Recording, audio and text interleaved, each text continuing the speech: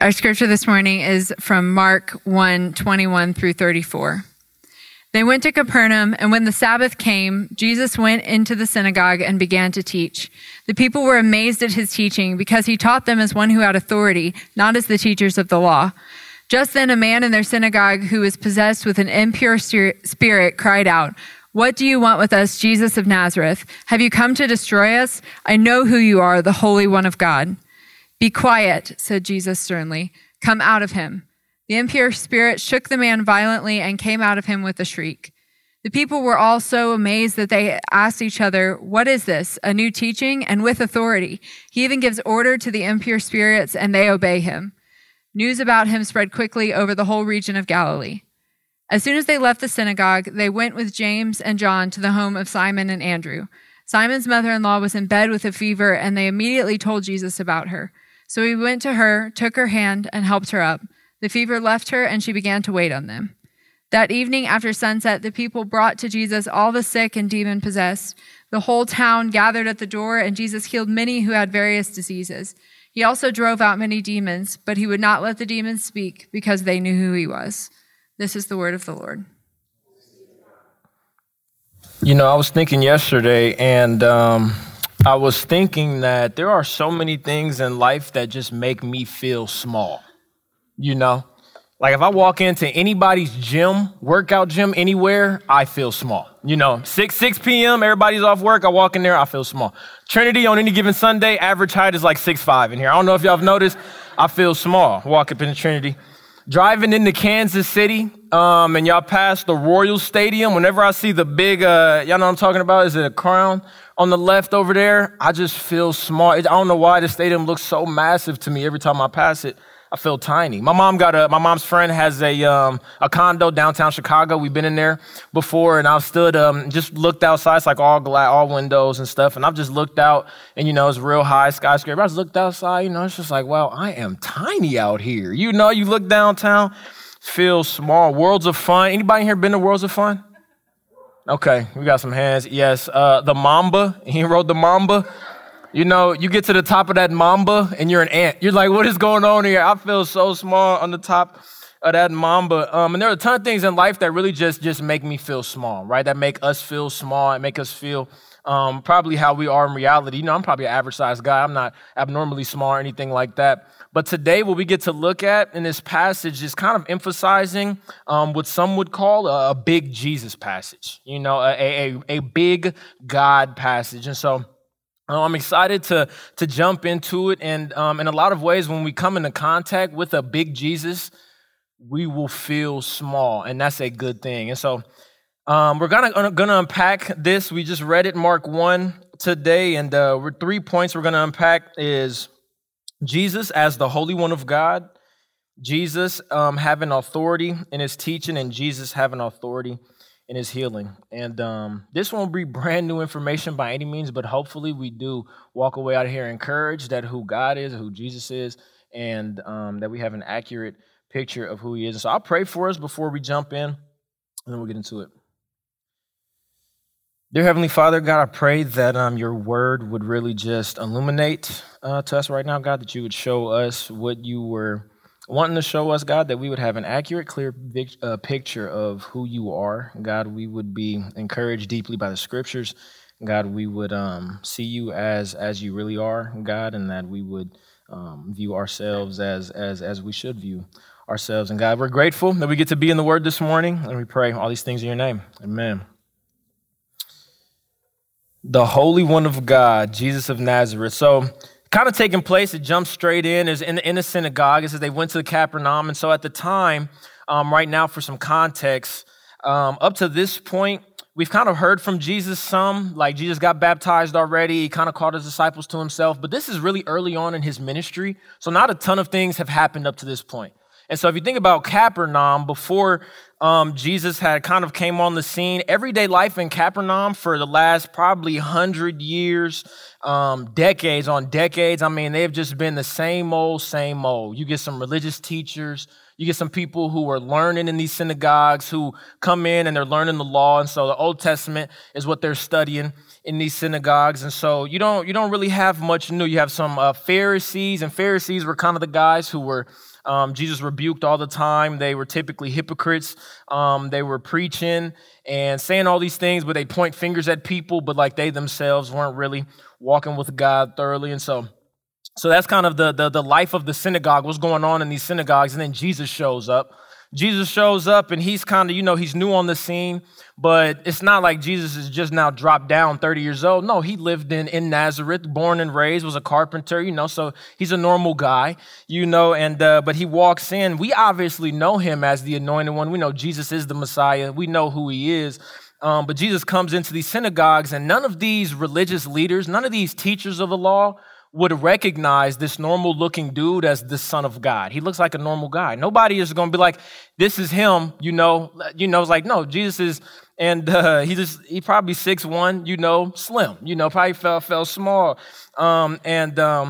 But in a lot of ways, though, if you're reading the Old Testament scriptures and you see that the Messiah is coming, you'd probably honestly think of like a Goliath, somebody who's going to come establish God's new kingdom. And, he's going to 8'3" Vin Diesel. You know what I mean? It's probably what you're thinking. And so Isaiah 53 tells us that his appearance had nothing, and nothing in his appearance would draw us to himself. And so what we see here, though, is there's an impure spirit, there's a demon-possessed guy, or a guy who's under the control of a demon, and he sees Jesus as he really is.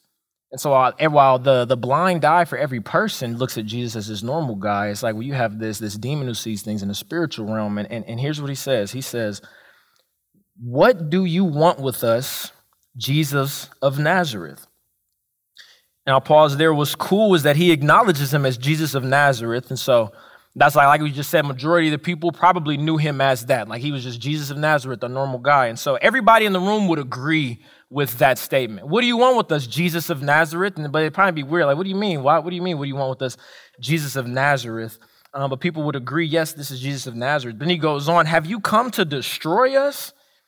I know who you are, the Holy One of God." It's like, hold on, what? People in there, the Holy One, what do you say? It's like people would not have agreed with that statement. The Holy One of God. Well, Jesus of Nazareth, the Holy One of God, they don't go together. And like I said, in the synagogue, that is, if this demon is wrong, if this person is wrong who says this claim, then that's blasphemy. And I mean, the consequence for blasphemy is some real big trouble, might be death. It's like if this person is wrong, he just called him. I mean, nobody up to this point has ever had this high of a praise said about them. That's the highest title anybody's received. In the Old Testament, God was often referred to as the Holy One. And so everybody knew God as the Holy One. To be holy just means to be set apart. And so God is holy. And I mean, you think about the Old Testament God that we know, God of Israel, the one who brought the Israelites out of Egypt. And all the miracles that he did for them. It's like that was common knowledge back then. Everybody knew that was the guy. It's like, so the Holy One of God, you just called him the Holy One of God, and we know the Holy One, God did, the one who split the sea. This demon just said that this is the Messiah, right? And I mean, this is ruffling the feathers of everything going on in the synagogue. People don't like it. Well, the religious leaders don't like it. They're confused, and you can see where the tensions would come in because Jesus is just, he's a normal looking guy, but this demon sees things from the spiritual reality. He sees Jesus for who he actually is walking in. And he says this confidently, and he's not worried. It's funny, think about this. He's not worried about what anybody else has to say because he sees Jesus for who he is and he knows what it is. So at that point, he doesn't care what anybody thinks. It's like, what do you want with us? Jesus of Nazareth. And so, but what I want us to look at is what Jesus, or because the demon saw Jesus correctly, he had a certain posture, he had a certain approach, and he had a certain tone about himself. Everybody else didn't really look at Jesus correctly because they just didn't know yet. We'll later on find out. But I want us to take note of this demon's posture and his tone and his approach. And one reason why he has this tone and posture is because he is a demon and he's on the wrong team, and so he knows that obviously. He's like, well, this guy's going to kill me. So it's like that is one aspect of it. He's blatantly like disobedient to God in every regard, and so I'd be terrified too. But look back at verses 23 and 24 again. Here's what it says. It says, an evil spirit cried out. It cried out, what do you want? What do you want with us, Jesus and others? Have you come to destroy us? I know who you are. He's terrified. And why is he terrified? Like I said, he's terrified because he's on Satan's team. And Jesus directly opposes that. But the other reason that we should take heed to that he's terrified is just because he sees Jesus correctly, and that leads to reverence for God. When we look at Jesus correctly, there should naturally be some reverence for God, some reverence for who Jesus is. Have you guys ever sat courtside of an NBA game? Anybody? Let's see some hands real quick. No hands. Look, we won some tickets. We didn't pay for them. We won some tickets one time. And, I watched an NBA game on TV. And I'll look out there and I'll be like, man, surely I can guard this dude. I'm like, he's not all that.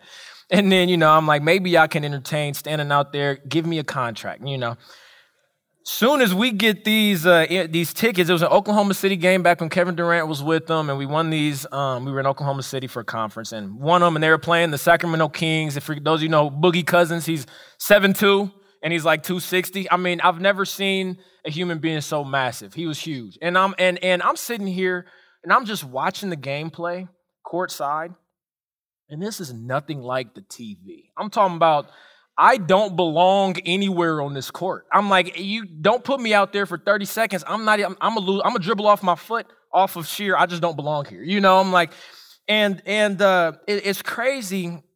The closer that I got to the proper view of NBA players, the closer that I got, the more I saw the separation from my talent to their talent. There was a reverence, there was a respect, there was a newfound, okay, like y'all really are huge. Y'all really are that quick. Y'all really are that good. In the exact same way, in our day and age, we have to fight to see Jesus accurately. Everybody has something to say about Jesus, but we have to fight to see Jesus who he really is. And that's one reason why we personally, individually want to immerse ourselves in the scriptures is just because the Bible will give us that accurate picture. The Bible will put us courtside with Jesus. We'll be able to see exactly who he is. We don't have to listen and hear this outside noise to give us who God is, who Jesus is.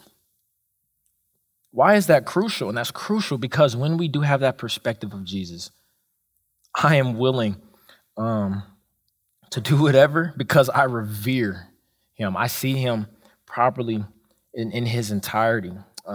I should recognize that in the grand scale and from God's perspective, I am like a speck of sand, a grain of sand on the beach, compared to God. How many people are in the world? David in the Psalms, he says, what is man that you are mindful of him? God, he says, what is man? What is man that you are mindful of him? Like, what is man that you even think about us?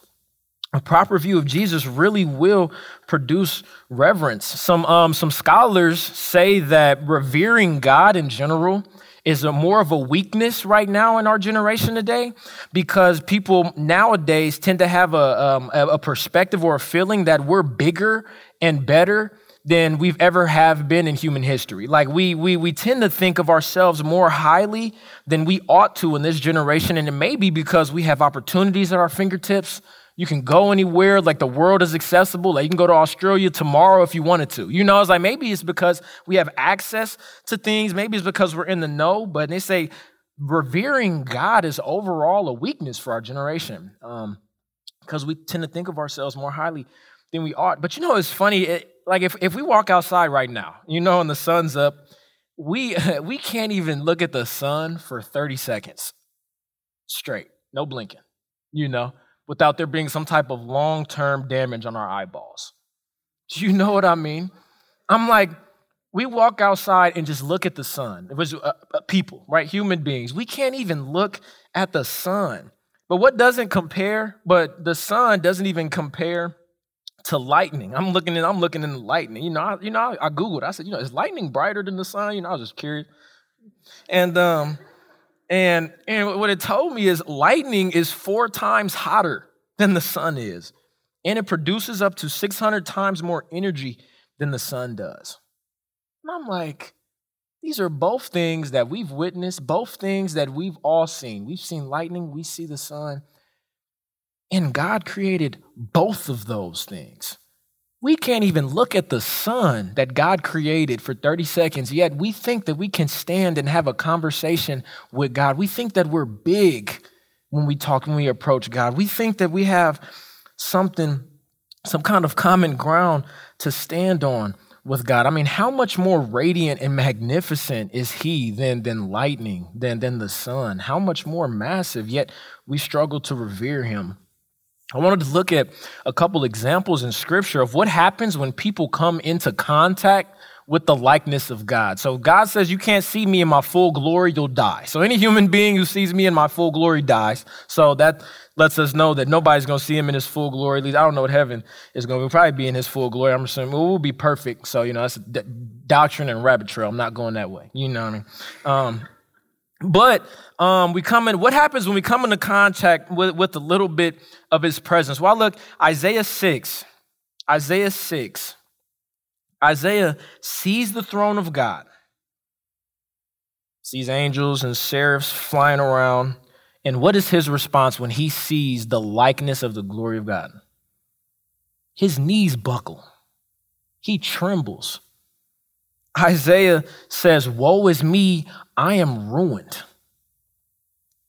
Ezekiel chapter 1, similar situation. He sees the appearance of the likeness of the glory of the Lord. Guess what happened? He says, when I saw it, I fell face down. Face down. Matthew 17, the disciples are with Jesus with the transfiguration. They go up. And this is Peter, James, and John. Jesus obviously invested in the 12, but those 3, he kind of brought those 3 and showed them a little bit more than he showed the 12. He kind of invested a little bit more deeper in those 3. They were his leaders. They went up on this mountaintop. Scripture says that Jesus' face was shone like the sun. His clothes became as white as the light. A cloud enveloped all of them, and God spoke, "This is my son with whom I am well pleased." Mind you, this is Peter, James, and John. They've been walking with Jesus for a while now. They've been walking with him, kicking it with him. They've seen him do miracles. They're familiar with Jesus. They're familiar with the human Jesus, with Jesus of Nazareth and the Son of God. They're familiar with, wow, he's probably calmed the storm at this point. They know that he is the Son of God. But what happens when they're up there on this mount and they hear this and they see Jesus shining in his glory? What happens? Matthew 17:6 is when the disciples heard this, they fell face down to the ground, terrified. And they had lived life with Jesus, but when they saw him in his actual glory, when they saw him in who he really is, they couldn't help but fall face down. And for so many of us in the room, my prayer and hope is that we would look at Jesus and revere him like that. I mean, I wake up in the mornings and that is not my knee jerk at all. That is not my knee jerk at all to think about God. I don't think when I get to pray in the mornings that I am praying to the utmost high God. I don't think that I'm praying that I don't deserve to even be in your presence. I don't think about that. I'm like, God, what you gonna do for me today? A proper view of who Jesus really is should produce reverence in our life. We should be humbled. We should tremble before God. Questions for us to answer, to think about from Jesus being the Holy One of God. Do you revere God, or do you think too highly of yourself? Is he just Jesus of Nazareth to you, or is he the Holy One of God? Do we tremble at God's word like we would in his presence. If I had a proper view of Jesus all the time, if I had a proper view of Jesus in general, my entire life would be shaken by it. We want to immerse ourselves in the scriptures because we will continue to have a clear view of who Jesus is, and that will continue to allow our hearts to revere him. That will allow our hearts to be humble before him. And that is what we need. Jesus, the Holy One of God. Not only that, but Jesus, he had authority in his teaching. And so Jesus taught with authority, right? What does it say? The people said, what is this? A new teaching and with authority. You know, like, what is this? People in there, they're looking, and it's kind of shade being thrown to the religious leaders, you know, all the more reason for them to hate Jesus. They like, hold on, this dude, you know, new hot shot, you know. And I've thought of what does it look like to speak with authority? I spent some time thinking about it. Does it mean that you're domineering the conversation? You know, what does it look like? You know, he speaks with authority. It's like, are you louder than other people? Like, are you correcting other people? Like, you know, no, that's not right because of X, Y, and Z, boom, boom, boom, boom. And, you know, it's like, is that speaking with authority? You know, I was like, man, is it like it can't be like a bully? You know, I'm like, what is authority? I was thinking about it. And I still haven't landed, honestly. It's still one of those thoughts in the air that I don't really, know what that exactly looked like. But I can't help but think that Jesus had to have been so convinced. Jesus had to have been so unwavering, so sure of what he was talking about. I can't help but think, and he obviously wasn't speaking, he wasn't domineering. He wasn't the things that we would think speaking with authority. Loving, humble, gentle, kind, but so sure of what is coming out of his mouth. And that it makes so much sense if we step back and think about it. Like, how can one speak with that much authority? Who can speak with that much authority? Well, it would be the creator of the universe could speak with that much authority. If he made the whole universe, then he knows how we're supposed to live in it. John chapter 1, it says, in the beginning was the Word, and the Word was with God, and the Word was God. He was with God in the beginning. Jesus is the eternal Word of God. Jesus is the Word of God. Jesus is the Word of God. In John 1:14, it says, the Word became flesh and made his dwelling among us. The Word became flesh and made his dwelling among us. How can Jesus speak with so much authority? Well, he was the living Word of God. Have you guys ever met like a CEO or somebody who invented anything, a CEO or like a lead engineer on something, somebody who just, that they put it together? If you talk to them about their product, you just know, if you have a thought, they have a correction for your thought. If it's, they are the most sure people on the planet of their product, And it just makes sense. I'm like, yeah, you created it. I'm just gonna ask you questions because I have nothing to bring to this table. It's like you know it all. And in the same way, that's what it is with Jesus. That's why he was able to speak with so much authority. And I think that's why people noticed it. It wasn't like I'm throwing out these random opinions or these random thoughts. It's like if you think about some of the stories in the Bible, they just begin to make sense. Mark 4, when they're on the boat and Jesus calms the storm. It's storming and Jesus is on the boat and he says, calm down, and the storm calms down and listens to him. He's the creator of the weather. Just blanked. It's one thing, right? And it's crazy. I mean, we think about that and I'm like, Jesus told this, but if you think about it in the right perspective, that makes so much sense. He was the Word of God who created everything, co-creator with God the Father, was in the flesh. And so, of course, everything listens to him. Of course it does. Somebody said it's one thing to be scared of a storm, but it's a whole other thing to be scared of the guy who tells the storm what to do. I'm like, that is so true. So it's not just that Jesus had these brilliant insights of wisdom, buckets of wisdom.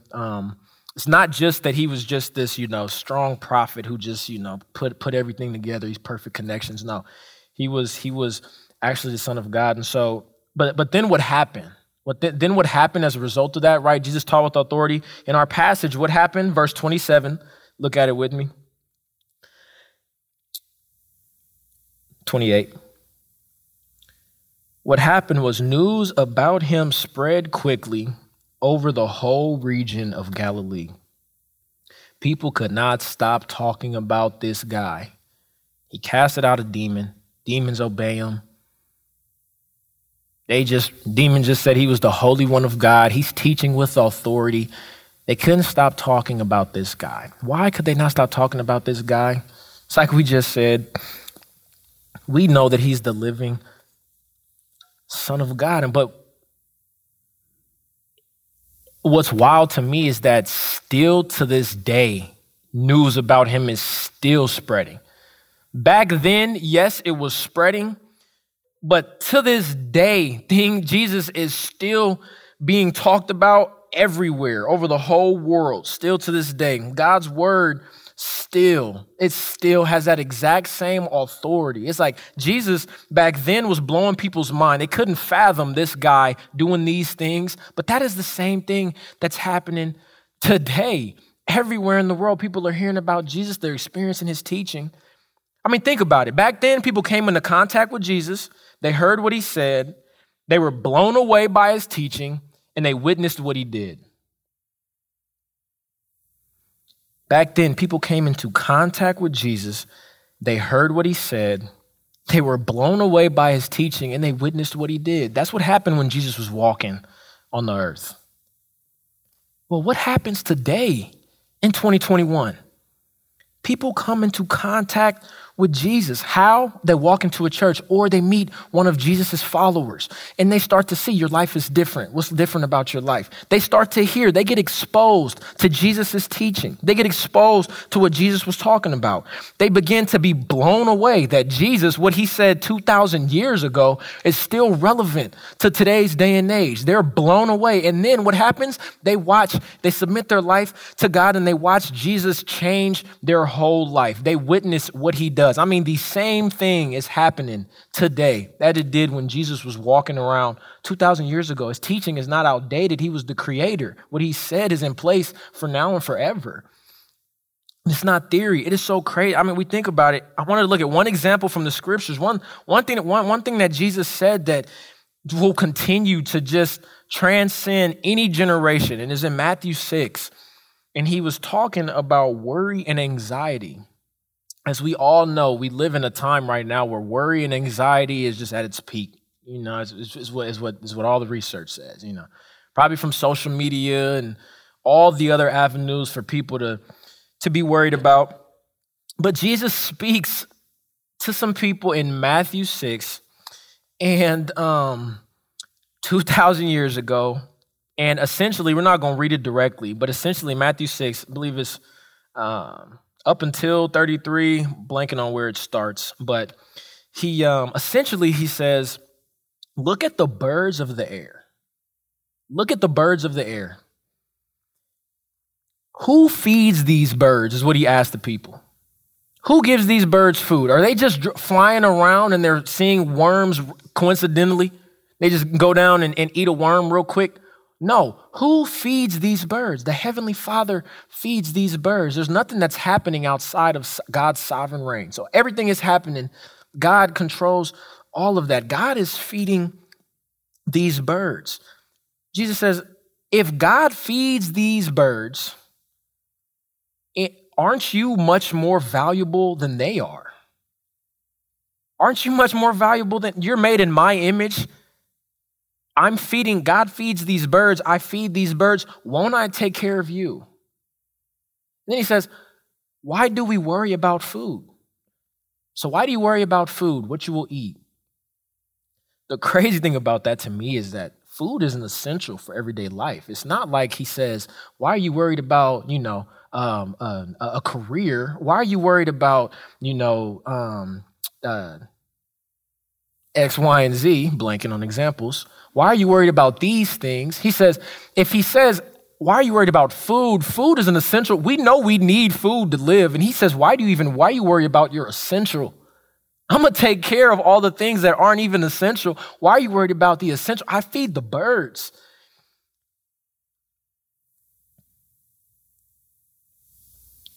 And that is just so crazy to me. You think about what Jesus was saying then, and it is just as true then as it is right now. I mean, so many people need to just let go of all that anxiety, all of the worry. I mean, I pick up worry and anxiety often, and I have to actively. First Peter talks about cast your anxieties on God.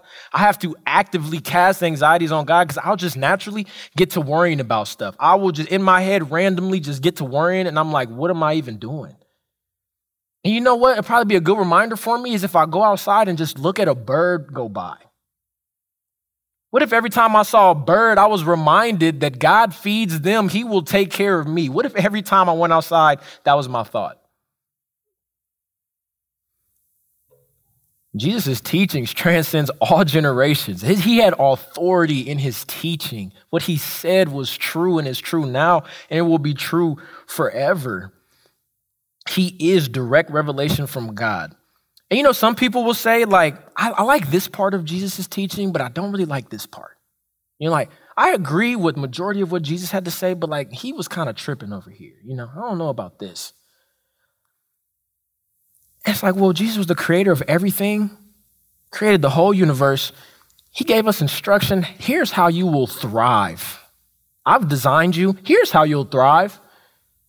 And here's all of how you'll thrive. You can't ignore some of this and think that that's going to be all of it. No, if you ignore some, you're ignoring all pretty much. And it's crazy if you think about it. If that's the case and we choose not to embrace everything that Jesus said in his word and we choose not to operate and live out of that, then kind of the whole universe, everything in life will work its way against us.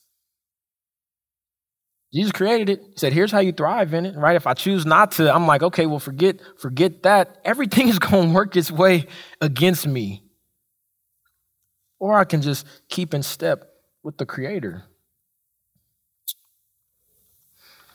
Questions to think about with Jesus' authority and teaching. Do I really grasp this authority? Do I read and approach God's word looking to spend good quality time with him, learning from him, and getting my food for the day? Do I memorize God's word so that I can know it, have it on my heart? I can own it personally. I can walk around with it. I know what God says about life as I'm living in my everyday life. Do I low-key think that the Bible is just another book? Yeah, I mean, I might tap into it here. It might have some good wisdom. Do I low-key actually think that? Do I view God's word as the authority for me to submit my whole life to? Every piece of it. And I will be the first one to say that is hard for me every day to do. Sit inside the word. I don't wake up in the morning is just eager to just press in with God. I'll be the first one to tell you, I don't know whose heart I have sometimes. I wake up and I'll just be like, what is going on? Who am I? You know, I'll be like, man, last thing I want to do is pray. Last thing I want to do is sit with God. But pressing in, I get 10, 15, 20 minutes in of pressing into that point of where my heart is like, I really don't want to be here. 15 minutes in, I read something, I get hit, I think about a situation, I'm like, whoa, that applies. Now I'm sitting in it, now I'm 30 minutes in and I'm sitting here and I'm like, whoa, I needed all of this. And now my whole day is way different, way better. Walking in step with the Spirit. Not necessarily easy, but it is essential. Jesus taught with authority. And lastly, Jesus had authority in healing. He had authority in healing. And, this is a grace from God that I often overlook. I don't know why, but I often overlook. It's like life is full of hard things. Life is full of wounds. Life is full of hurts, trauma. Life is just full of some hard stuff. And, Jesus really, as he was walking around, I want y'all to go back with me, go back there. So many times in these passages, like we see from as like we see from 32 through 34, I'll just read it real quick. That evening after sunset, the people brought to Jesus all the sick and demon-possessed. The whole town gathered at the door, and Jesus healed many who had various diseases. He also drove out many demons, but he would not let the demons speak because they knew who he was.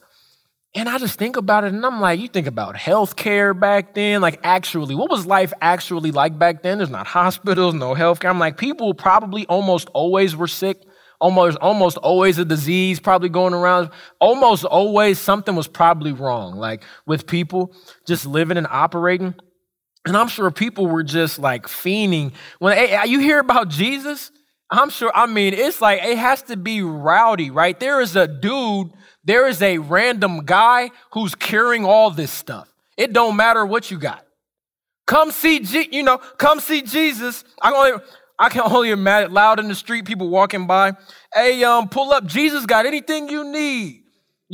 Bread, fish. He feed up to 5,000. Hey, look, leprosy, you come on over here. The flu, you paralyzed in the legs. Come on, get you some friends to carry you over here. Jesus can cure you. He got you. Anything you have, diseases, anything can you like that would have been so crazy to experience and be around. It's like Jesus is the man with the plan, How famous would he have been? It makes sense that everybody knew about him. Like, there's a guy who was healing people, like in there, bring them all. You think about it though, and it's crazy that was true. But I can see how easy it would be for people to just abuse that goodness, So easy for us to just view Jesus only as the healer guy. This is the guy that you go to if you're sick. This is the guy you go to if you have something wrong. You have a disease. This is the guy you go to when you're hurting. He'll get you right when you go on and live your life. I can see how easy it would be if Jesus is just out here just healing people. He's out here. He loves everyone, has compassion, and he desires to heal. It's like, how often do we look at Jesus like that? Oh, I get fired. Back in church on Sunday, I'll get fired. Oh, man. Jesus, I need you. I'm praying like I'll get out. I need a job again. Oh, I get a job. Thank you. It didn't happen. It plays out in so many small ways. We look at God like, let me get what I want to get from you, and I'm gone. I see it in my own prayer life. I'm like, it might be some people that I work on Mizzou's campus for a college ministry. And, there's some people I might be hanging with, and I'm like, my heart might just be burdened for some people. I'm like, God, hey, I just pray that, God, you would reveal yourself to these people, that they start to walk with you and taste your goodness. God, I pray that they'd be tired of the world and that they would just see who you are in your word. My heart gets burdened for people sometimes, right? Unless I'm praying, I'm praying for that. I'm begging God in prayer, right? That's in line with God's heart. That's in line with God's heart. God wants to see that happen too. So I'm praying these things, right? And then God does it. Dudes are like, man, bro, I've really been eating up in the word lately. God has been showing me, and and what do? I look at that. I say, bro, that's dope. I never pray again. It's like, what? That makes no sense. It's like, I was desperate for you to get to this point. Got to that point. It's like, I forgot all about praying. Praise God. That is so cool, Never pray again. That's extreme. I try to pray. But that happens. And sometimes I'm like, it's so easy to just forget what God did in the midst of answering our prayers. Anyway, I'm not necessarily going that way, but even a lot of things that I ask for God in prayer, here's a thought in regards to Jesus having authority to heal. Yes, he has authority, and yes, God has compassion, wants to take care of us. Yes, he wants the best for us. Yes, that's true. But sometimes I will ask God for things, that will decrease my dependence on him.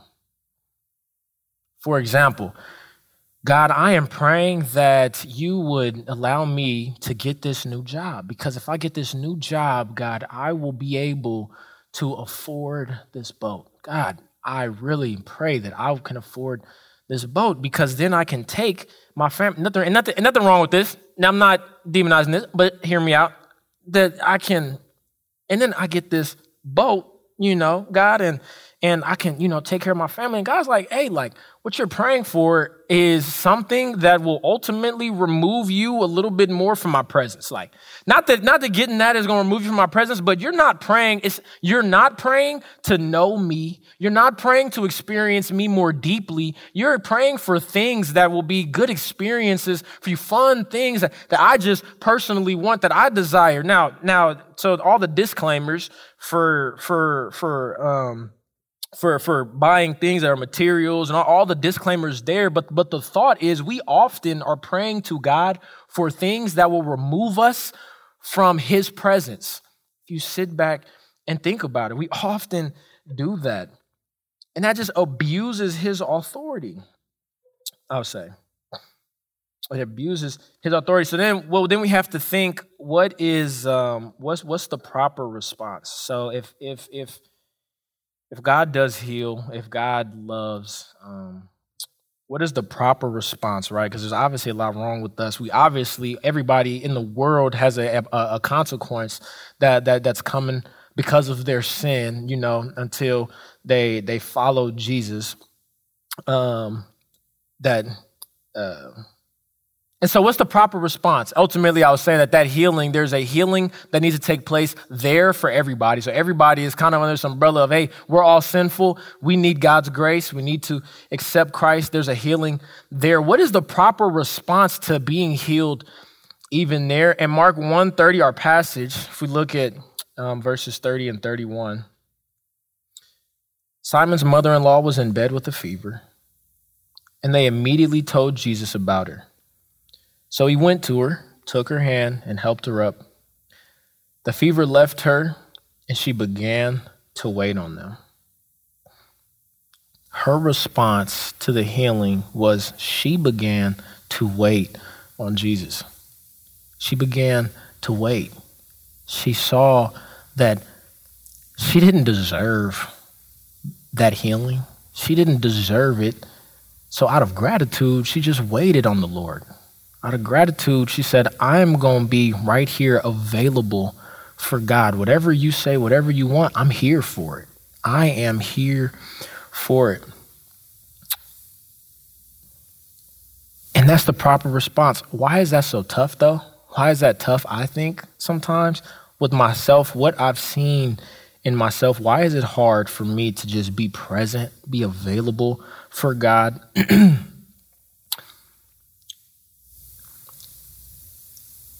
I just feel busy. I feel like if I'm just waiting on God, then I am not being productive sometimes. And one thing that's hard too is like waiting on Jesus. It's like, okay, if Jesus was actually with me in person, if Jesus was in my house, if he was actually in my house, for sure I would get up. This is the Son of God. I would get up. I would do whatever he wanted me to do. He's in here, right? He's in my house. Yes, you just heal. I'm present. I'm going to be with you.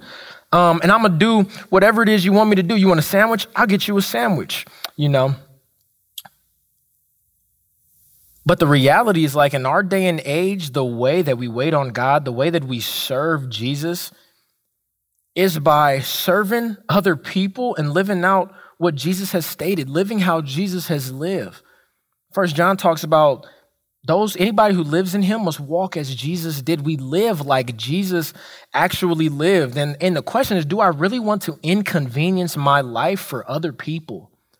In a lot of ways, to wait on Jesus, what that looks like is for us to be a servant to others, to help others oftentimes. And do I really want to inconvenience my life to do that?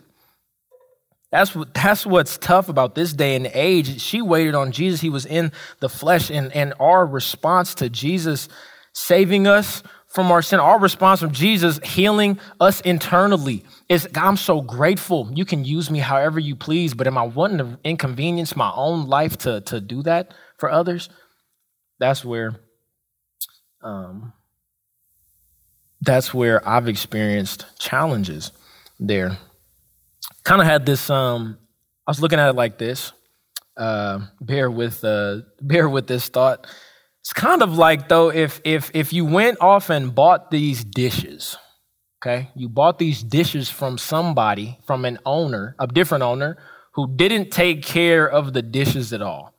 You know, they didn't take care of them. They probably broke some of them. You know, they're just real dirty. You went and bought these dishes and you say, I'm going to use these dishes. I know what y'all are here for. I'm going to bring them on in. Bring on the dish. I'm going to clean them, right? Clean them, get them all cleaned up. You can use them for what they were designed for. We all know what dishes are used for.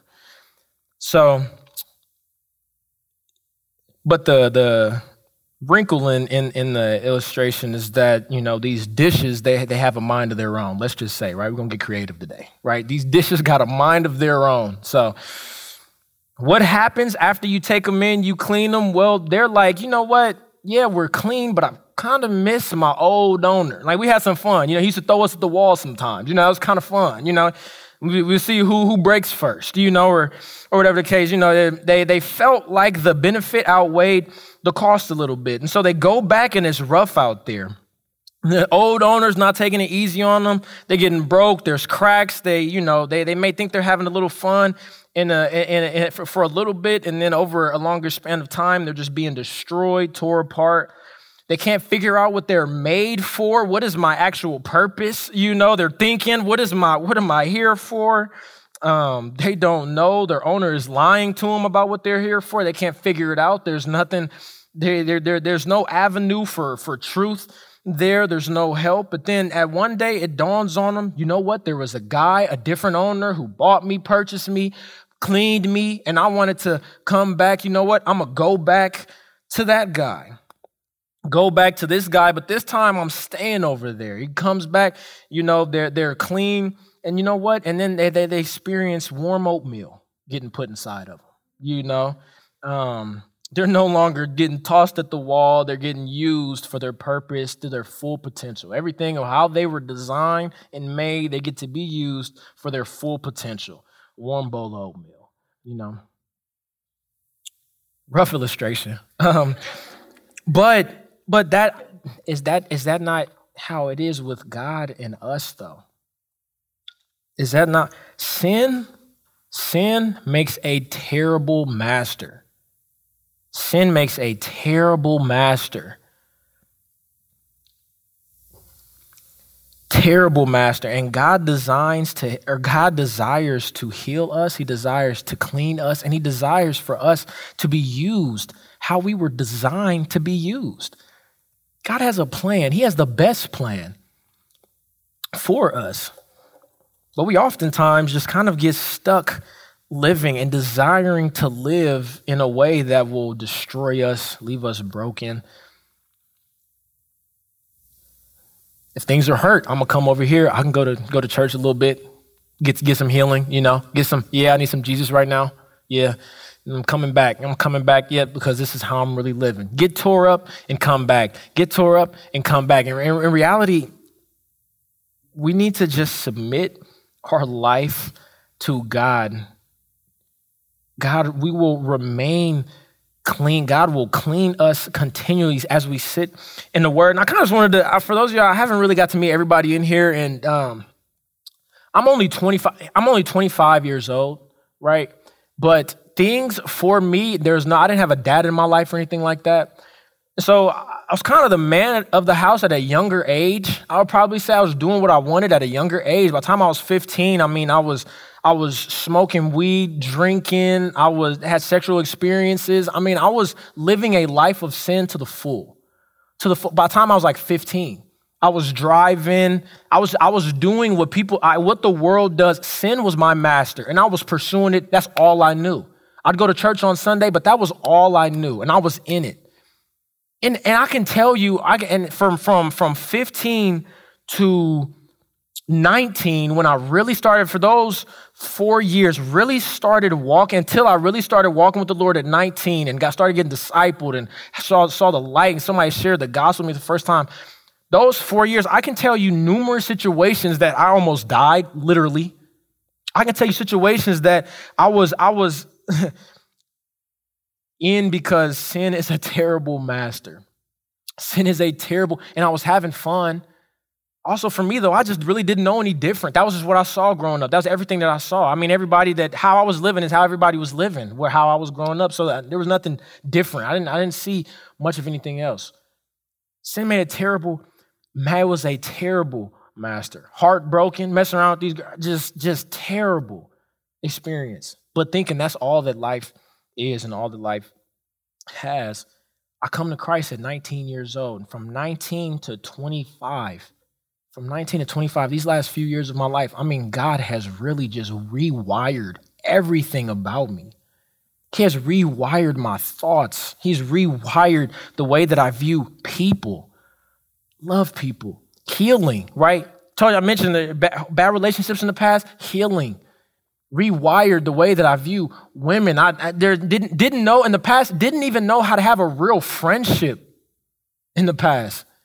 God rewired, he healed that, needed that. I was obviously living in my sin, and that meant hell for me. That meant hell, that was still a burden on me, and then God saves me. So now there's salvation. So that's already on top of all the things that he was doing in my own heart. And I'm just a grateful guy. I am a grateful guy. God has authority to heal, and he has healed me. And I look back at it, and the only tangible response, the only response that I can think of because I didn't go looking for God. I didn't go looking for God. The only response that I can think of that is a logical response is for me to just wait on him. It's for me to sit and listen to what God says in the scriptures, for me to be in his presence, for me to seek God, it's for me to then be outward, it's for me to then help others have that and experience that same joy, to experience that. I know what from 15 to 19 was like very clearly. And honestly, I look out at my family members and they're a lot older, and I see what that life plays out to, if I'm being honest. I see how that life plays out over a long haul, over the long period of time. And sin is a terrible master. And the response to coming to God and being healed from those things is for us to wait on him and to live a life of gratitude, of thankfulness, a life that's outward and a life that loves people and points people to who God is. A few questions to ask. Is there an area of life that's hard for you to trust God with? How is your gratitude for Jesus healing leading you to serve others and be obedient to his word? Are you available for God to use, or are you too busy for him? Do you currently have the wrong master? Do you need to give your life to Jesus fully and allow him to completely renew you? So in closing, we started off talking that this was a big Jesus passage. And so Jesus is the Holy One of God. He is a creator. He has all authority to teach. His word still teaches. His word still changes lives. His word is still true. That Bible that might sit up on the dresser, grab it. His word is still as powerful as it was then, and he still has authority to heal. There's nothing you're going through that God cannot renew. He can't rewire in you. One quote that I heard that I really love is that people are always the closest to Jesus when they have finally come to the end of themselves. I'll pray for us. Dear Heavenly Father, God, just so grateful that you are a personal God. We know that you are set apart, God. We know that you are holy. We know that you are perfect. But we also know that, God, you came down and you lived among a people who were lowly, a people who were imperfect, a people who were sinful. We know that, God, you have taught You have given us your word. God, you've given us direction. We know that you love us. God, we know that you care about all of our souls. God, we know that you've designed us uniquely. God, and I pray that we would just give all of that to you. God, we'd give it back. God, I pray that we would have a proper response to what you've done for us. I pray, God, that we would just look out and we would see that there are so many avenues, so many paths of life that could be taken. But God, that you say in Acts 2, you will fill us with joy in your presence. God, we can come to you and we will have joy. God, we will be who we were meant to be. So God, grateful that you do have authority to heal our broken. God, grateful that you have came and taught, God, and we're grateful that you are set apart. And God, we love you, and it's in these things, it's in your name that we pray. Amen.